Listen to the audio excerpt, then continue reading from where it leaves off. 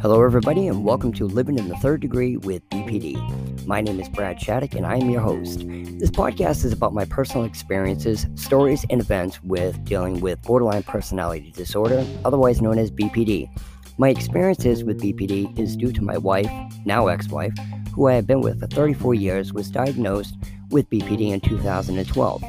And I want to share my experiences with you so that if you are someone who has somebody in your life with BPD, that you may relate to what I'm saying along with my personal tips and suggestions that may or may not work in your specific situation. And if you are someone who has been diagnosed or think you may have BPD, that you may recognize the signs and understand the havoc and turmoil that it can have around the people that are involved in your life.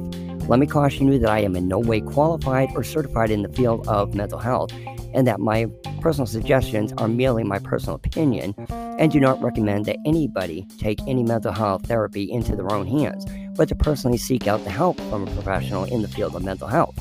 And furthermore, if you are a couple, you might even consider counseling to help further your relationship a little bit better.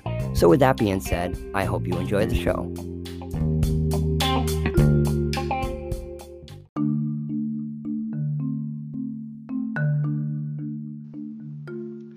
Hello everybody, thank you for listening.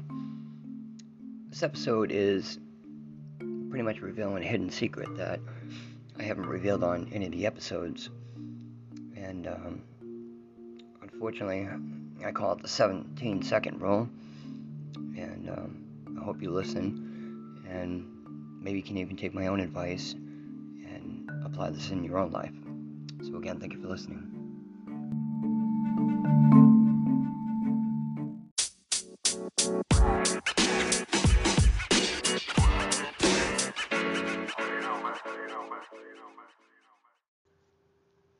Hello everybody. So I watch a lot of Tony Robbins videos, and I've been listening to a lot about the law of attraction. I pretty much have no other choice in my life.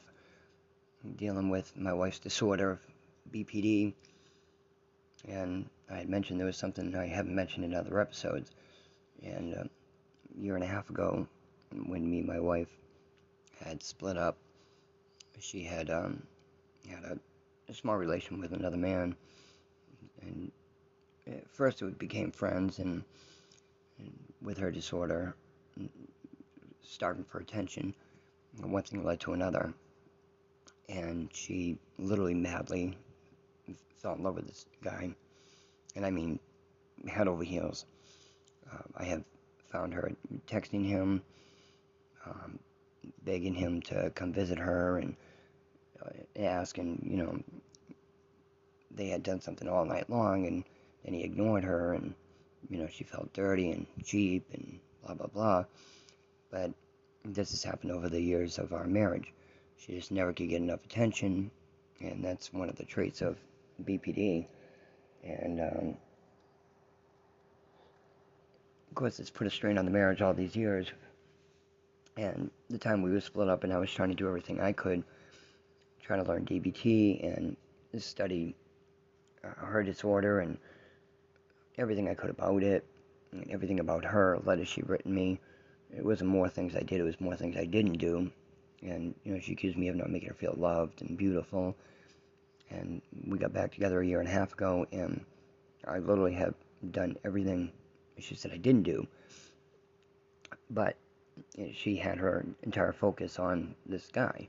And one time I asked her, I forget how it actually came up, and I said, "Are you in love with me?"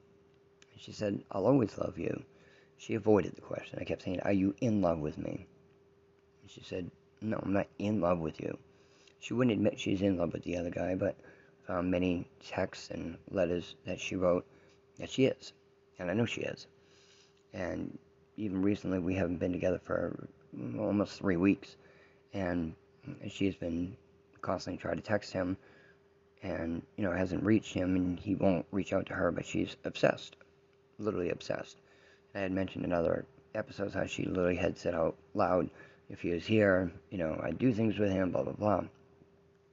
So anyways, I was listening to a Tony Robbins video last week and a law of attraction video. And this guy had done what they call the 17-second rule. And it was exactly how Tony Robbins had explained it. So I went up there one day and I said, I just want 5 minutes with you. And right before that, she had gone to the restroom, and I looked around the room, and I quickly counted about 17 red things that I could pick out.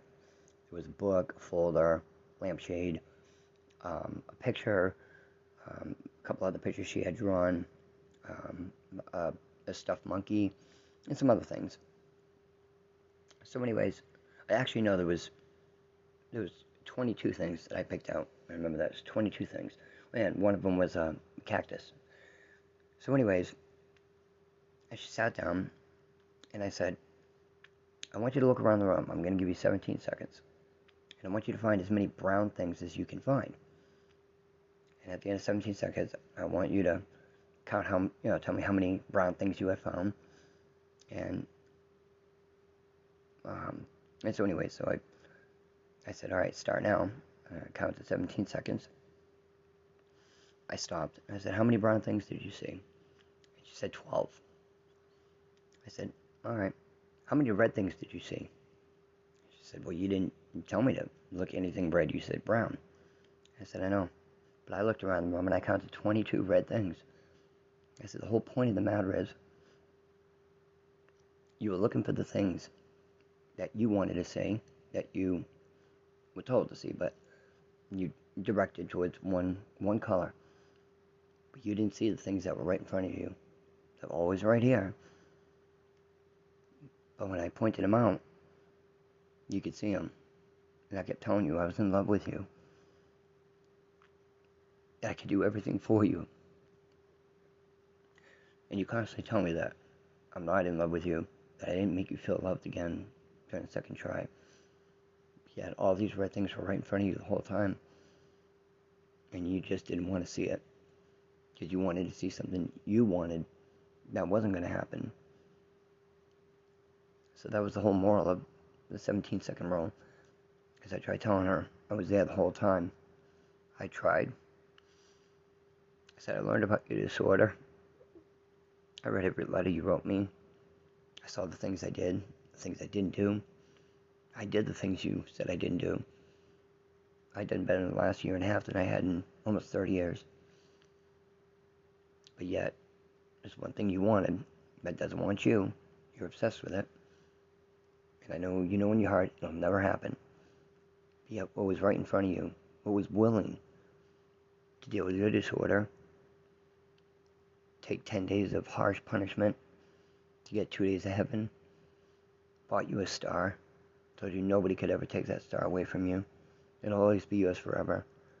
That when anything bothered you, you could look up and see the one thing that you owned, the one thing that I got you.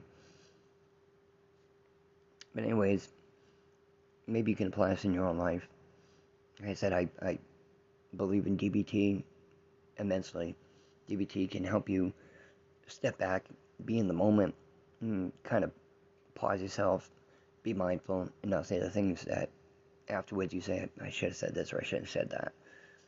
And I know some people may think I'm getting a little bit more into a personal matter than with the disorder, but I'm not.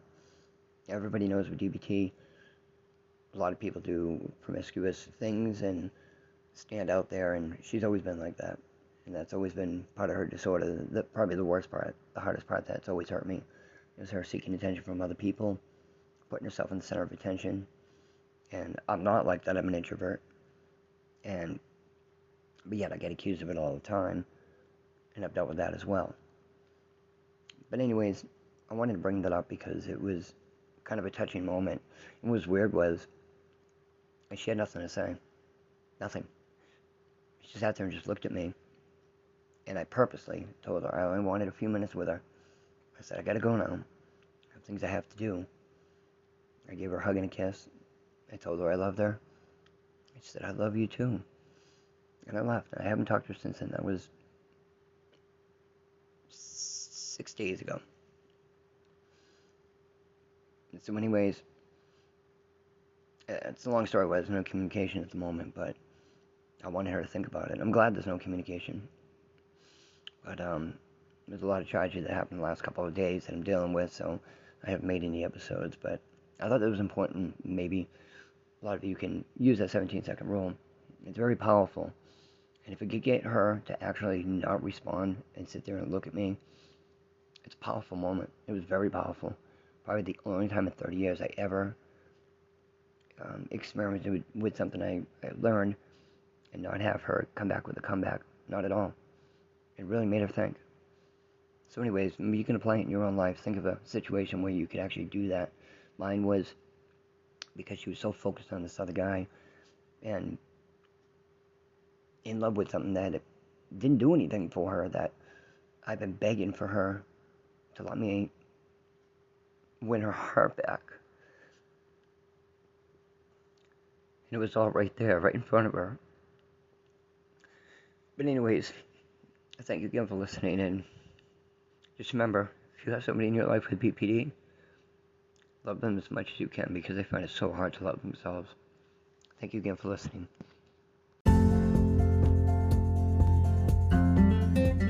You've been listening to Living in the Third Degree with BPD.